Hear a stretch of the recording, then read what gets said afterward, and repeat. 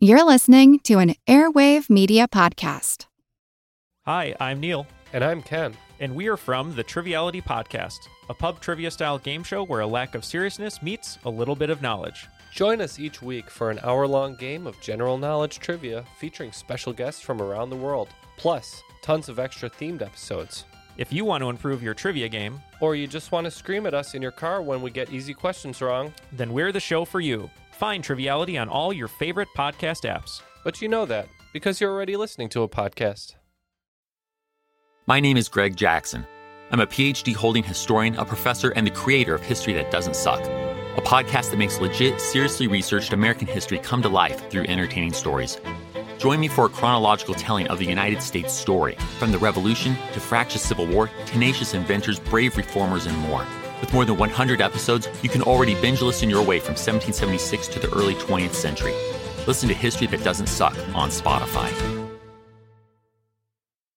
Hey, before we get started, I wanted to welcome another new show to the Hub and Spoke stable. It's called Rumble Strip, and it's hosted by independent producer Erica Heilman, who interviews everyday people throughout the Northeast Kingdom of Vermont. On Rumble Strip, you'll hear from artists and criminals, taxidermists and soccer moms, lawyers and waitresses. Erica Heilman invites herself into people's homes to find out what they know, what they hate, who they love, what they're afraid of, and what makes them more like you than you'd realized. These are vivid stories of the everyday. It's been lauded by BuzzFeed, The Atlantic, Audible Feast, and both Wired and IndieWire, who put aside their intractable blood feud to agree on just how wonderful Rumble Strip is. Find it wherever you listen to this show, or go to rumblestripvermont.com, or to hubspokeaudio.org to check out all the shows, old and new, that call Hub and Spoke home.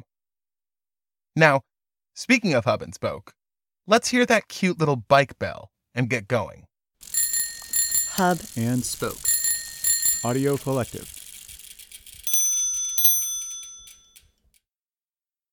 The question was, who'd been slitting Elena's tires? The first time Elena's tires were slit, she figured it was a random event, some meaningless bit of arbitrary vandalism. But I was suspicious from the start. Because it seemed to me, slitting tires was a very personal thing, a vindictive thing. You don't slit someone's tires unless you've got a bone to pick with them. Or else, I suppose, a bone to pick with their car, but that doesn't make much sense, does it?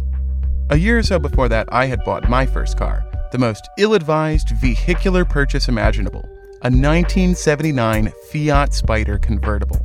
I dropped every last cent I'd earned in my 19 years of dumbass life into that thing, and then I proceeded to drop every cent thereafter into trying to keep it running. So it was like a small mercy when I woke one morning to find that somebody had keyed it, ripped up the top, slashed the upholstery, and javelined a small tree into it. I had decided when the Spider was destroyed that it had been about the car, that somebody had been jealous of its swooping rusted lines and its Italian pseudo-cool. Yes, it occurred to me that I'd been screwing around recklessly with a potentially vindictive Latvian woman, and yes, it had occurred to me that said potentially vindictive Latvian woman had a skinhead boyfriend whose vindictiveness was more demonstrated than potential, but still, it was just easier to say it was about the car and move on. But when it happened to Elena's nondescript, non-Italian automobile in her off-street parking space, I knew it had to be calculated. But she said no. It was the stochastic cruelty of an indifferent universe that had slit her tires. The second time her tires were slit, though, I knew I was right. And I probably knew on some intellectual level that Elena was a person capable of having her own secrets and mistakes and enemies, but in my heart of self-important 20-year-old white boy hearts, I knew that this had to be about me. I'd been functionally living with Elena for a few months now, and that, I assumed, made her a target. For the Latvian woman I'd dicked over, or her skinhead boyfriend, or who knows who else I might have given an axe to grind. I did, and I didn't like to think about it, thank you very much. So I set up a little feel-out, a little detective scene with the Latvian woman, invited her to meet me at a rundown nameless bar down the street with a Michelob sign out front, which we just called That Michelob Place. That Michelob Place was the perfect setting for the tire-slashing noir thriller I was writing in my mind. Barely lit, covered in a 1/4 inch of sticky dust, filled with roughnecks, problem drinkers, and a thick Venn diagram of the two. Including, I remember vividly, The drunkest man I had ever or have ever seen in my life, who sat next to me and the Latvian woman at the bar, mumbling incoherently through his bulbous, red, gout-ridden nose. I tried to subtly feel her out, see if she'd give up a hint about her involvement in the tire slitting without me getting all j'accuse on her. I can virtually guarantee I did a bad job of gumshoeing, but I remember walking out behind the stumbling, mumbling Rudolph of a regular, almost convinced that I had been wrong. And then Elena's tires got slit again. But this time it was different, because we were there to see it. As I remember, we were maybe having a fight. That might not be correct. But what I know for sure is that it was the middle of the night and we were on her back patio when we saw a shadowy figure sidling up the gravel driveway towards Elena's car. A shadowy figure with a knife and, more importantly, a bulbous, red, gout-ridden nose. In stupefied silence, we watched him shamble his way up to her car and attack it once more. As it turned out, the tippler lived just behind Elena's apartment building, giving him a straight shot up the gravel driveway through to that Michelob place. And Elena's car represented an unacceptable detour from his regular route. 2 steps to the left. What do you know? It was about the car, after all. This week's story is a mystery, and it's about cars. But it's not about something as simple as tire slitting. No. This week's story is about windshields. Oh, did you think I was joking? No, this one is about windshields, all right. This is The Constant, a history of getting things wrong. I'm Mark Chrysler. Today's episode, A Pane in the Glass.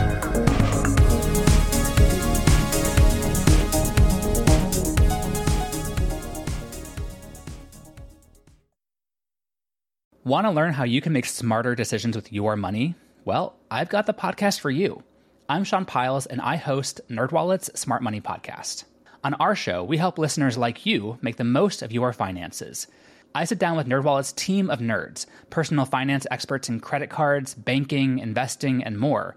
We answer your real-world money questions and break down the latest personal finance news. The nerds will give you the clarity you need by cutting through the clutter and misinformation in today's world of personal finance. We don't promote get-rich-quick schemes or hype unrealistic side hustles. Instead, we offer practical knowledge that you can apply in your everyday life. You'll learn about strategies to help you build your wealth, invest wisely, shop for financial products, and plan for major life events. And you'll walk away with the confidence you need to ensure that your money is always working as hard as you are.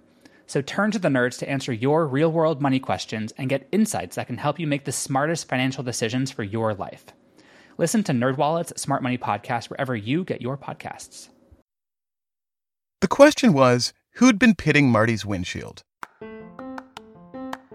It was 1954 in Bellingham, Washington, about 90 miles north of Seattle. One Saturday morning in late March, Marty woke up, drank his coffee, ate his eggs, mowed the lawn, and then, finally, got down to the chore he'd been waiting for, washing the car. The day before, Marty'd been moved by a slick-talking salesman to pick up a new so-called car shampoo. And lest you think that's going to be material to this story, I should tell you right now that all of this is made up. There was no car shampoo, no car washing, no coffee and eggs, no Marty even. I know, it makes me sad too. But unfortunately, the available record of events doesn't tell us precisely how or with whom the mystery began. So Marty is a fiction. But don't let that bother you. Somebody had to be the first to notice, and it might as well have been Marty Cloven of Bellingham, Washington. When Mr. Cloven went to try his new car shampoo, no, there was no such thing, he was pleased with the results. On Friday, as Marty walked past to pick up a tuna sandwich from O'Brien's, Keith Horsley, the fast-talking sleaze over at Horsley Power Automotive, had clucked at him about his car. "Looking a bit grimy there, Marty," he'd said. "Wouldn't want the boys at Rotary to get the wrong idea, would you?" Marty didn't think his car was particularly grimy. He thought, in fact, that it was Horsley who was the grimy one. But Keith had hooked into his deepest insecurity, the judgment of the Rotary Club, smarmy glad-handers. So after a bit more cajoling, he purchased the car shampoo. And now, on that Saturday morning in March of 1954 in Bellingham, Washington, Marty was beginning to see what Keith Horsley had meant. After a quick suds and rinse, the old 1951 Hudson Hornet was looking real spiffy. The chrome was shining, the silver detailing was spangling, the windshield was... and what's that? When Marty looked closely at his windshield, he saw a little pit, like a bubbly bullseye. And another, 5, 6, 7 of the buggers. Well, what the heck? Marty huffed under his breath. There were little holes and divots all over his windshield. He was frustrated, angry, perplexed. He walked across the street, hands on his hips, head shaking, to Howard Luft, who was watering his lawn. "Hey, Marty, hot enough for you?" Howard asked, although it was not at all hot. It was March in northern Washington. That was the joke, see? Howard was the funny one. Last New Year's, he made a particularly memorable yuck when he pretended to mistake Marty's wife for his own and planted a hilarious kiss on her as the ball dropped. Then he kissed her again. And a third time, much longer. It was very, very funny, Marty insisted to himself. "Howard, I got the darndest thing over here with my car. You mind taking a look?" "Sure thing, Smarty," said Howard, and this too was funny because Howard did not think Marty was smart. They were best friends. Howard thought it looked like maybe somebody, the Schultz's kid probably, had been shooting BBs at Marty's windshield. Then Howard went back to his garage and looked at his windshield. Wouldn't you know it? It was all dinged up too. Now we're entering the phase of the story that is purely factual, and so we must say goodbye to Marty and Howard. I know, I'm sad too. Somewhere around the 23rd of March, several residents in Bellingham called the police, who arrived on the scene and also concluded it was probably BB gun vandals who were to blame. Police canvassed the neighborhood and eventually the town, asking residents if they'd seen anything funny or noticed any damage to their cars. They also did random checks, with beat cops glancing at parked cars around the city. What they found were dozens more damaged windshields. It was starting to look like the BB Vandal of Bellingham was a real go-getter. The next week, reports of pitted windshields came in from Cedro Woolley and Mount Vernon, 25 miles south of Bellingham. Whatever was responsible, it was on the move. Newspapers and radio began reporting on the mysterious rash of pitted glass from the Canadian border down to Seattle, but it was still a minor story, a blip in the headlines. On April 13th, 1954, that all changed. It was early morning in Anacortes on Fidalgo Island when the calls started coming in. Cars throughout the downtown were suddenly showing pits, dings, and holes. Police rushed in to try to track down the culprits without luck, so they closed down the bridges to and from the island, Deception Pass to the south and the Swinomish Channel Bridge to the east. Nobody could get in or out of Fidalgo Island without encountering a police checkpoint. Whoever was responsible, they weren't going to get away with it. Several hours and hundreds of constitutionally questionable vehicle checks later, the Anacortes police had nothing. Then came the reports from Oak Harbor. Just south of Anacortes on Whidbey Island, Oak Harbor was home to a naval air station. In the afternoon, while Fidalgo Island was still under lockdown, more than a dozen cars in the naval station parking lot were found damaged. The base, too, was sealed up and 75 Marines were put onto a 5-hour search of the premises.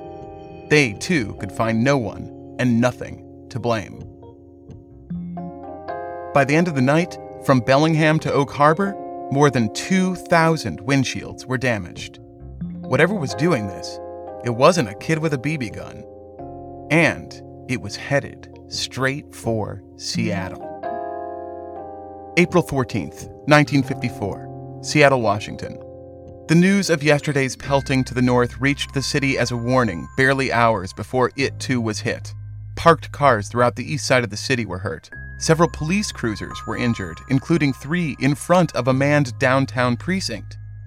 By evening, police had brought in every extra dispatcher they could find to try to keep up with the flow of complaints, but there was no way. Hundreds upon hundreds of calls were coming in. At 9 p.m., a Seattle man was driving home, listening to the radio, when he saw it happen. Right before his very eyes, a bubble formed within the glass, expanded, and popped, leaving the telltale bullseye pit. He immediately pulled off the road and flagged down an officer who confirmed the pit. The next morning, all hell broke loose. Parking lots, car dealerships, even busy highways were hit. 2 sheriff's deputies reported they had watched pits form on their patrol car's windshield right in front of them. Seattle police sent out patrols to try to assess the damage. Of 15,000 cars randomly inspected, they found more than 3,000 with damage in city limits. One precinct tried to debunk the phenomenon through a controlled experiment. They bought a new pane of glass and put it on top of the station to show that it wouldn't be damaged. Several hours later, it was. 2 pits were found and documented on the fresh plate. Throughout Washington state, people tried in vain to protect their vehicles, covering windshields with blankets or butcher paper or even brown paper bags. In one photo spread in the Post-Intelligencer, a man left his girlfriend with his car while he went to run errands. He gave her a pop gun to protect the windshield. Speaking of newspapers, the pitting epidemic was all they could talk about. It's estimated that the story filled 248 column inches in Seattle's newspapers that April 15th. But there was plenty to report. Not only were there new sightings and developments every few hours, but by noon there was also a flood of analysis from various officials and scientists, each of which seemed to have a different explanation for the damage. The sheriff up in Oak Harbor blamed some recent tests in the Pacific. The mayor of Seattle concurred. The city's police chief, H.J. Lawrence, held a press conference to say they had discovered a mysterious magnetic ash on many of the afflicted windshields. Reached for comment, the spokesman for an auto glass company said that their internal investigation suggested the problem was due to an atmospheric disturbance. By the end of the day on the 15th, Mayor Pomeroy telegraphed both Washington Governor Arthur Langley and President Eisenhower, asking for emergency assistance. Governor Langley instructed the University of Washington to quickly form a science committee to investigate, and the sooner the better, because the troubles were only continuing to spread. On the 16th, it hit Tacoma. On the 17th, 1,000 cars were disfigured all the way across the country in Canton, Ohio. In Mount Pleasant, Michigan, the panes of greenhouses were hit. By the 19th, there were incidents in Oregon, California, Indiana, Kentucky, Illinois, and Wisconsin. But at the same time, back in Washington, the number of new incidents were falling off, almost like a wave was passing rapidly across the nation. By the end of the next week, that wave had basically receded. And whatever it was that had caused the damage was, it seemed, gone, never to return. In its wake were hundreds of thousands of dollars in damages throughout the country, and one very big question. What the hell just happened? We'll find out after this.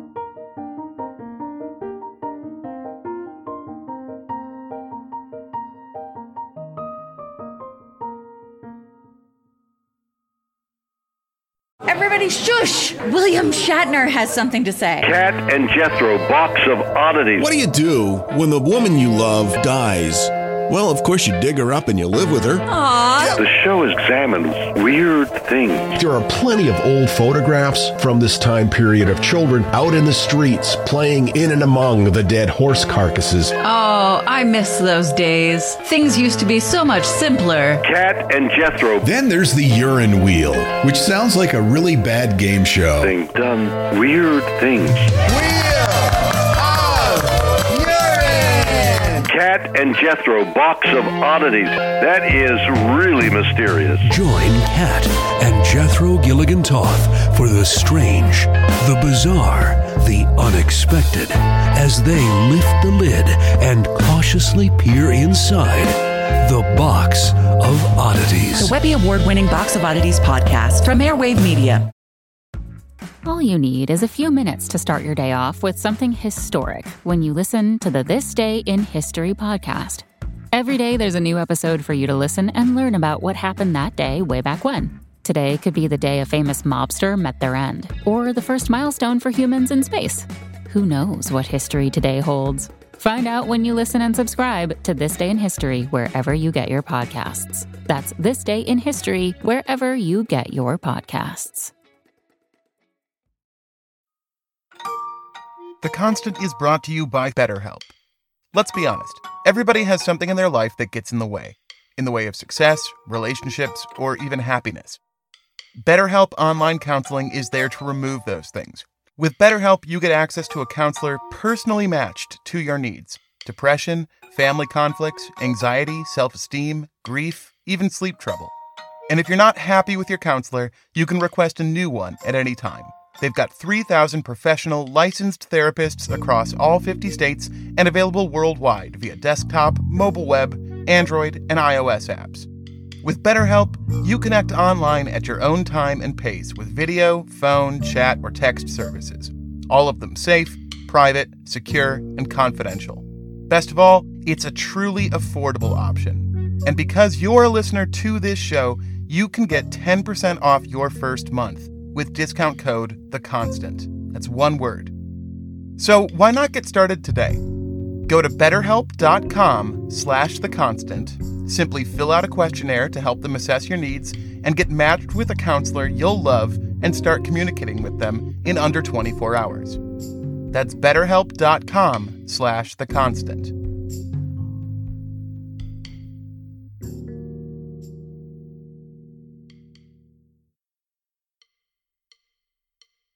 What was responsible for the damage dealt to thousands of windshields all over the country, centered seemingly around Puget Sound in April of 1954? During and after the incident, a host of hypotheses were offered. So let's go through them, starting with the one we've already mentioned, vandals.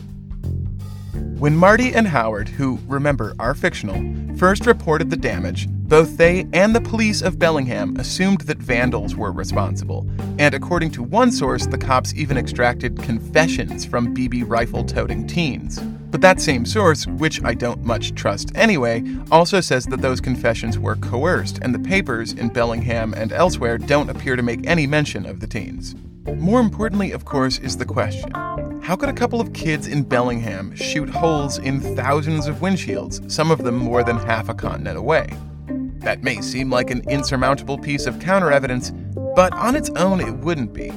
Crime and vandalism can be contagious, as numerous studies and histories have shown. In the 19th century, there was a sudden wave of graveyard vandalism that spread out across the American East Coast all the way west to Ohio. The idea was carried on the newspapers, and incorrigible scofflaws took it up. There could be something to that with the windshield pitting, but for three things. One, the failure of Anacortes police and Marines to find anyone in their lockdowns. Two, the secret glass plate experiment on the Seattle police roof. No teen misfits, no matter how incorrigible, could have attacked that. And three, if it were vandals, how could that explain the numerous credible witnesses who described watching the pits appear before their eyes? No, we can rule out hoodlums. The next contender is that gray ash, which Seattle Police Chief H.J. Lawrence announced had been found at many of the crime scenes on the 15th. He said that the ash, when touched with the graphite of a pencil, reacted violently. The next day, a meeting of more than 30 law enforcement officials was convened for the affected area, including Roy M. Kelly, police chief for Olympia, and Captain J.W. Johnson of Everett. They agreed that the ash was responsible.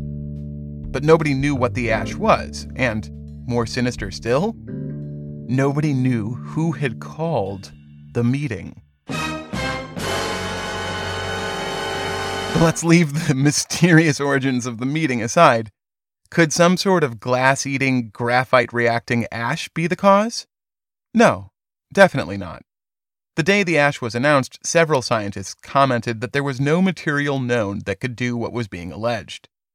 The University of Washington science team that the governor commissioned took samples of the ash and analyzed it.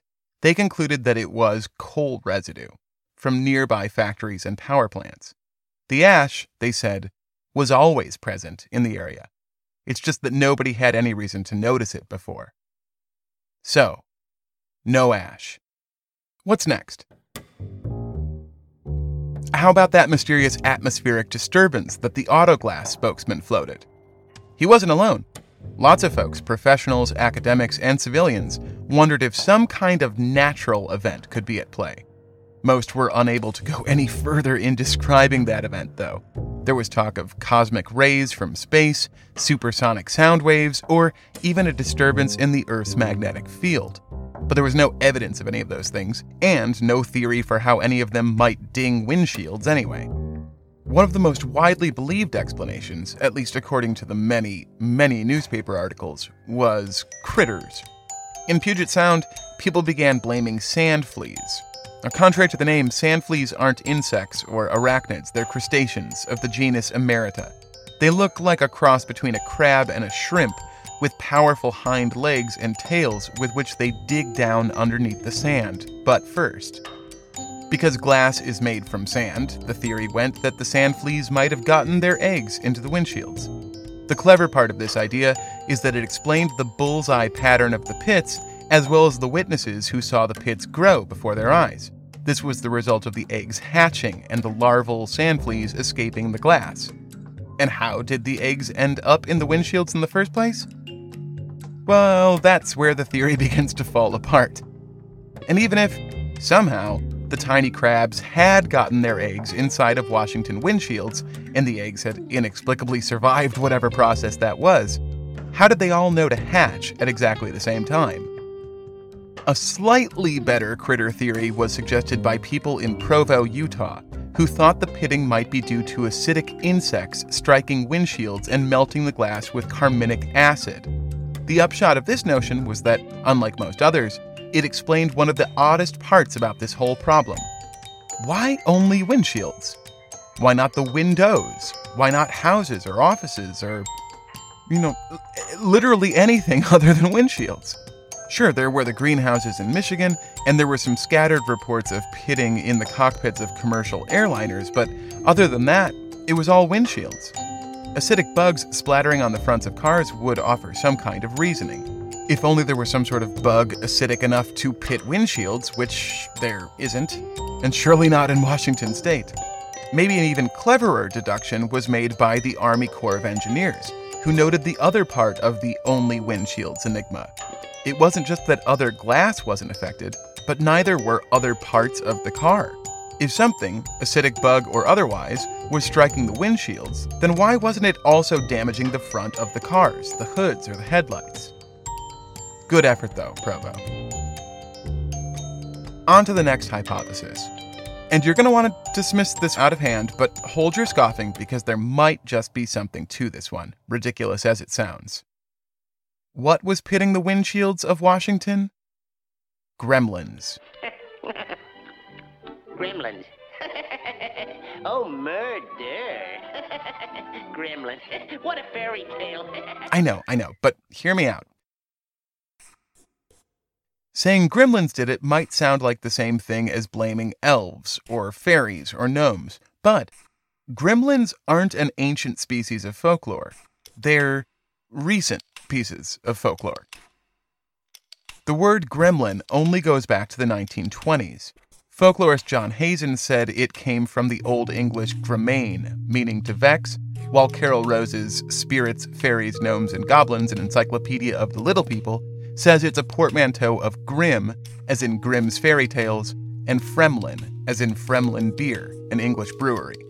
It seems to me that it's just as likely that gremlin was a catchy-sounding word with no etymology to speak of. Whatever its roots, the idea of the gremlin began among English pilots in the First World War. In 1918, The Spectator published a story that claimed the Royal Air Force was beset by, quote, a horde of mysterious and malicious sprites whose whole purpose in life was to bring about as many possible of the inexplicable mishaps which, in those days as now, trouble an airman's life. In 1923, a British pilot crashed into the Channel. He claimed that he had been downed by a gremlin who sabotaged his engine and controls. In World War II, reports of gremlins were widespread in the RAF, especially among the Spitfire pilots of the Battle of Britain and their flight crews. Whenever something went mysteriously wrong with the engine or controls of a plane, which was pretty friggin' frequently, the folks knew who was to blame. Gremlins. For a while, it was thought that the gremlins had German sympathies, but soon enough it was discovered that the Luftwaffe had reported gremlins of their own. One gremlin-affected British pilot was a young airman named Roald Dahl, who blamed the mischievous creatures for his crash landing in northern Africa. Before Charlie and the Chocolate Factory, Dahl wrote The Gremlins, a children's novel about little men living on British fighter planes. The book was optioned by Walt Disney and eventually turned into a series of comic books and short films. In 1942, Warner Brothers had their own gremlin, who tried to stymie Allied pilots to the consternation of one Bugs Bunny. Get a load of this, folks. It says here, a constant menace to pilots are the gremlins who wreck planes with their diabolical sabotage. Could gremlins, modern machine-ruining imps, have been responsible for our windshield wreckage? Aside from the fact that gremlins were psychological manifestations of stress and uncertainty, it all adds up. I'm going to rate gremlins above ash, sand fleas, cosmic rays, or BB guns. Not the highest of praise, I'll admit, but this is a toughie. Way harder than the tire slitting. An explanation has to account for why it was windshields and almost only windshields, no other glass and no other parts of the car, why it happened in the Seattle area and why it spread out to other parts of the country after that, and it has to explain why it happened in April of 1954, not before and not after. It's a tall order, and obviously we've so far come up short, but we still have a couple good suspects left to put under the microscope, starting with Jim Creek in Arlington, Washington, just 30 or so miles north of Seattle. High in the Cascade Mountains of Washington, the Navy opens the world's largest radio transmitter. Its 1 million watts can flash a message around the world in a tenth of a second. General David Sarnoff of RCA congratulates Admiral Carney, Chief of Naval Operations. And old Marconi operator himself, the general sends the first message using the type key on which he relayed the Titanic disaster messages. A ship or installation anywhere on the globe can be instantly reached from Radio Jim Creek, as the station is known. Answering messages begin coming in over the station's teletype. Built at a cost of $14 million, the station embodies the last word in radio transmission and is a giant step forward in the Navy's network of communications. The Jim Creek Naval Radio Station was, and is, an aerial antenna that spans the Jim Creek Valley, more than a mile wide. When it was completed in 1953, less than a year before the pitting, it was the most powerful radio transmitter on Earth, 1.2 megawatts. That newsreel footage explains how distant it could relay messages, but the real trick of Jim Creek wasn't about how far it could travel, but how deep. Jim Creek is a VLF transmitter, or very low frequency. As the U.S. Navy was introducing its first fleet of nuclear submarines in the early 1950s, they recognized a problem with communicating to them. Typical radio waves had trouble penetrating underwater, leaving it difficult to relay orders. Jim Creek's low-frequency broadcast fixed that problem, allowing the Navy to shoot signals far off and deep into the Pacific. The first nuclear submarine was the USS Nautilus. It was launched in January of 1954. Could Jim Creek, broadcasting at low frequency to the Nautilus, have cracked and pitted windshields in April? We've all seen a singer break a glass with their voice on film or in cartoons. But more than a tired comic trope, sound really can break glass. Every material has a natural resonant frequency. If you tap a wine glass, you can hear it. If a sound matches that frequency, the glass will begin to vibrate along with it. And since glass is quite brittle, if the sound is powerful enough, the glass will eventually crack or even shatter. Pretty neat, huh? Unfortunately, there are a whole bunch of reasons that we can discount this idea too. For starters, the Nautilus was launched in January of '54, but it didn't actually get out of port for more than a year after that. More importantly, the very low frequency of Jim Creek's broadcast would mean that a car windshield would have to be very long to vibrate to it. Like a couple of miles long. And of all the places that cars were damaged throughout Washington, Jim Creek and Arlington next door weren't among them. But believe it or not, we're getting closer to the true explanation. And the next step in that journey will take us almost all the way around the Pacific to Bikini Atoll in the Marshall Islands. At 6:45 a.m. on March 1st, 1954, 3 weeks before the first pittings were reported in Bellingham, Washington, Captain Oishi Matasuichi and his crew of 23 were fishing 80 miles east of Bikini when they saw something. Oishi said, "A yellow flash poured through the porthole. Wondering what had happened, I jumped up from the bunk near the door, ran out on the deck, and I was astonished. Bridge, sky, and sea burst into view, painted in flaming sunset colors. I looked around in a daze. I was totally at a loss." The crew didn't know it, but what they'd just seen was Castle Bravo. On November 1st, 1952, the U.S. military detonated Ivy Mike, the world's first thermonuclear hydrogen fusion bomb. With a yield of 10.4 megatons, Ivy Mike was 700 times more powerful than Little Boy, the bomb dropped on Hiroshima. But it was big and clunky and couldn't be dropped from any plane or shot from a missile. America would need a different design if they wanted to make the H-bomb deliverable, and America did want that very much. So, on March 1st, 1954, they tested Castle Bravo. Castle Bravo was supposed to be 6 megatons, but the scientists behind its design had failed to account for the full reaction of its lithium deuteride fuel. Instead of 6 megatons, Castle Bravo yielded 15, the largest nuclear explosion in the world up until that point, and the largest ever tested by the United States.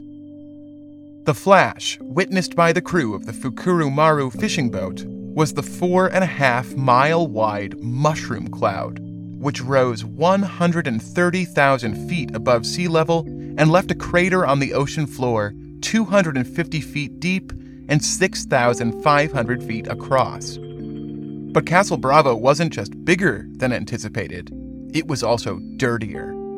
Far dirtier. Immediately after the explosion, huge quantities of radioactive fallout began floating eastwards, carried by the Pacific trade winds. Fine, snow-like powder fell over the people of the Rongelap, Utrik, and Allegheny atolls, and over U.S. naval observers on Rongerik Atoll. It took several days for the Navy to evacuate the peoples of the Marshall Islands.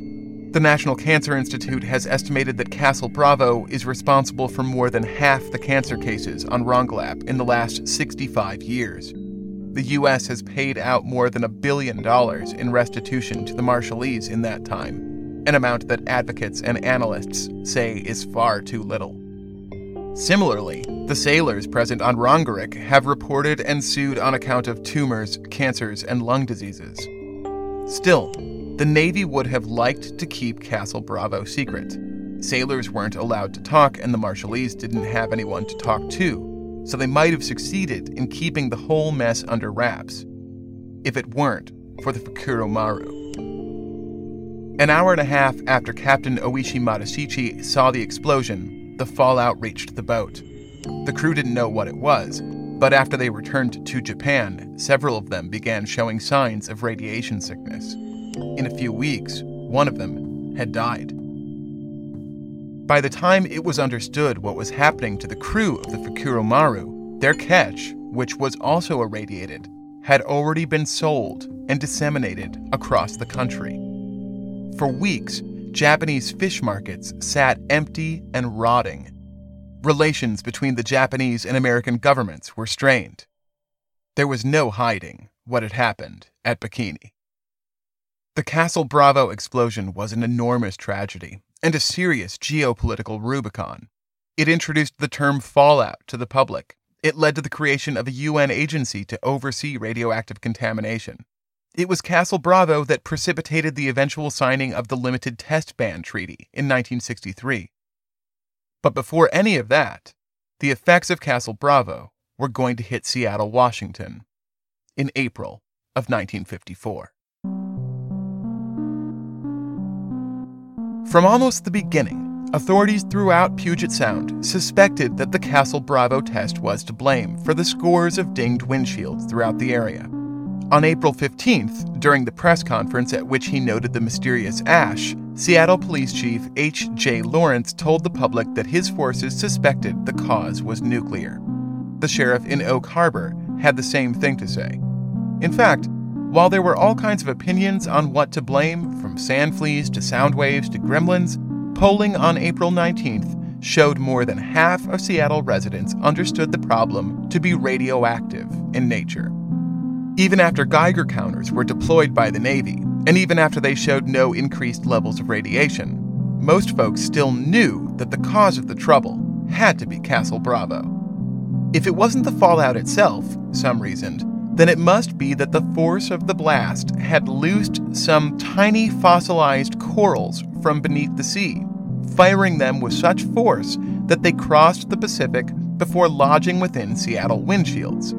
At least, that was the explanation given by engineers from Boeing Aeronautical. This is ridiculous, right? Bomb-blasted corals? Navy radio signals? Acidic bugs? None of this holds up to even perusal scrutiny. And people were out of theories. They'd have to wait until June 10th, when the Science Committee at University of Washington finally released their report. Maybe the most important observation the U of W researchers made, which everybody else had missed, was a pattern. They noticed that a certain kind of car was predominantly affected by the pitting. Old ones. New cars were barely reported at all. But the older they got, the more likely a car was to be damaged. Even the victimized car lots bore this out. It was only used car lots that were hit. New car dealerships were fine. So then the question was, what was different about old windshields? And the answer was right there in the question. They were old. Because the University of Washington examination determined that what was damaging thousands of windshields throughout the greater Seattle area was nothing. Nothing. The windshields that were pitted had already been pitted in the regular course of use over years. It's just that nobody had noticed until they heard about the epidemic, at which point they started looking too. And when they looked, they saw that they were also victims. A 1958 study by Drs. Medaglia and Larson in the American Sociological Review went further. They analyzed the way the panic spread through the newspapers, radio, and television. They looked at who was affected and for how long, and they came to a number of interesting conclusions. Before the Seattle windshield pitting epidemic of 1954, mass delusions were believed to come in waves, where a delusion passed initially through a pilot wave of suggestibility, exacerbated by incomplete reporting, before breaking against a second wave of contra-suggestibility, where skepticism became the dominant force, dispelling the idea. On its surface, the windshield epidemic seemed to back up that idea. At the height of the panic, on April 15th, it was everywhere, the main focus of the community and the media. But by the 19th, the whole frou-for-all was essentially dissolved. Reports of new damage slowed to a trickle, and newspapers all but abandoned the story. Yet Medaglia and Larson's research showed that something else was going on. Their polling showed that even weeks after the apex of the pitting event, people still believed in it. They just weren't focused on it anymore. Medaglia and Larson's hypothesis for what happened in April of 1954 does relate to Castle Bravo. Specifically, it has to do with the string of disturbing headlines that played out in the newspapers for the weeks leading up to April 15th. Headlines like H-bomb victims face death, or witness says hydrogen test out of control. The tension and stress over reports of creeping radioactive doom built and built until, finally, they found a release valve. Marty's Bellingham, Washington windshield pits. That release valve gave Americans who were suffering through a low-grade, intangible, contagious terror a physical object into which they could put their concerns. For all those fearful of what the consequences of Castle Bravo would be, dinged windshields provided not really so much a fear as a relief. The glass might be imperiled, but the people and the fish we're going to be fine. A similar situation happened a decade before, when the Royal Air Force were facing down the Luftwaffe at the Battle of Britain. Faced with difficult odds and an innumerable host of potentially fatal flaws, the pilots and mechanics of the RAF manifested little demons into which they placed their anxieties, boosting their morale and helping them get through the stress of uncertain times. So what do you know? It was gremlins, after all.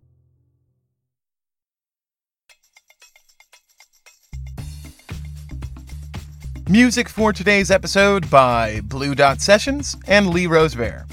If you enjoyed the show, please rate and review us on iTunes. Find us on Facebook, Twitter, and Instagram. And if you're feeling generous, maybe think about going to patreon.com/theconstant and becoming a supporter. All supporters of all levels get access to the Constant Secret Feed, a second exclusive podcast. The latest Secret Feed episode is about Steller's sea ape, a mysterious animal that zoologists have been trying to find for 250 years. Recommendations are the number one way people find The Constant, so if you know someone who might like us, please tell them. Thanks so much. Until next time, from Chicago, Illinois, home to the L.H. Selman Glass Gallery, the world's only museum dedicated to glass, paperweights. This has been The Constant.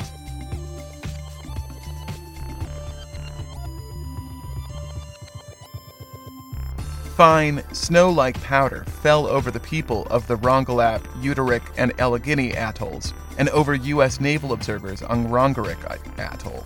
Oh, boy, that sentence. That sentence is just a whole bunch of words that aren't words, and that's the problem with that. They just keep coming. Also, the word atoll to me is just nearly impossible to get out if there's anything preceding it at all. Like, it has to be a sentence of its own. Atoll is just a thing that exists entirely separately for the rest of the world. Baby, I don't like these words. Okay.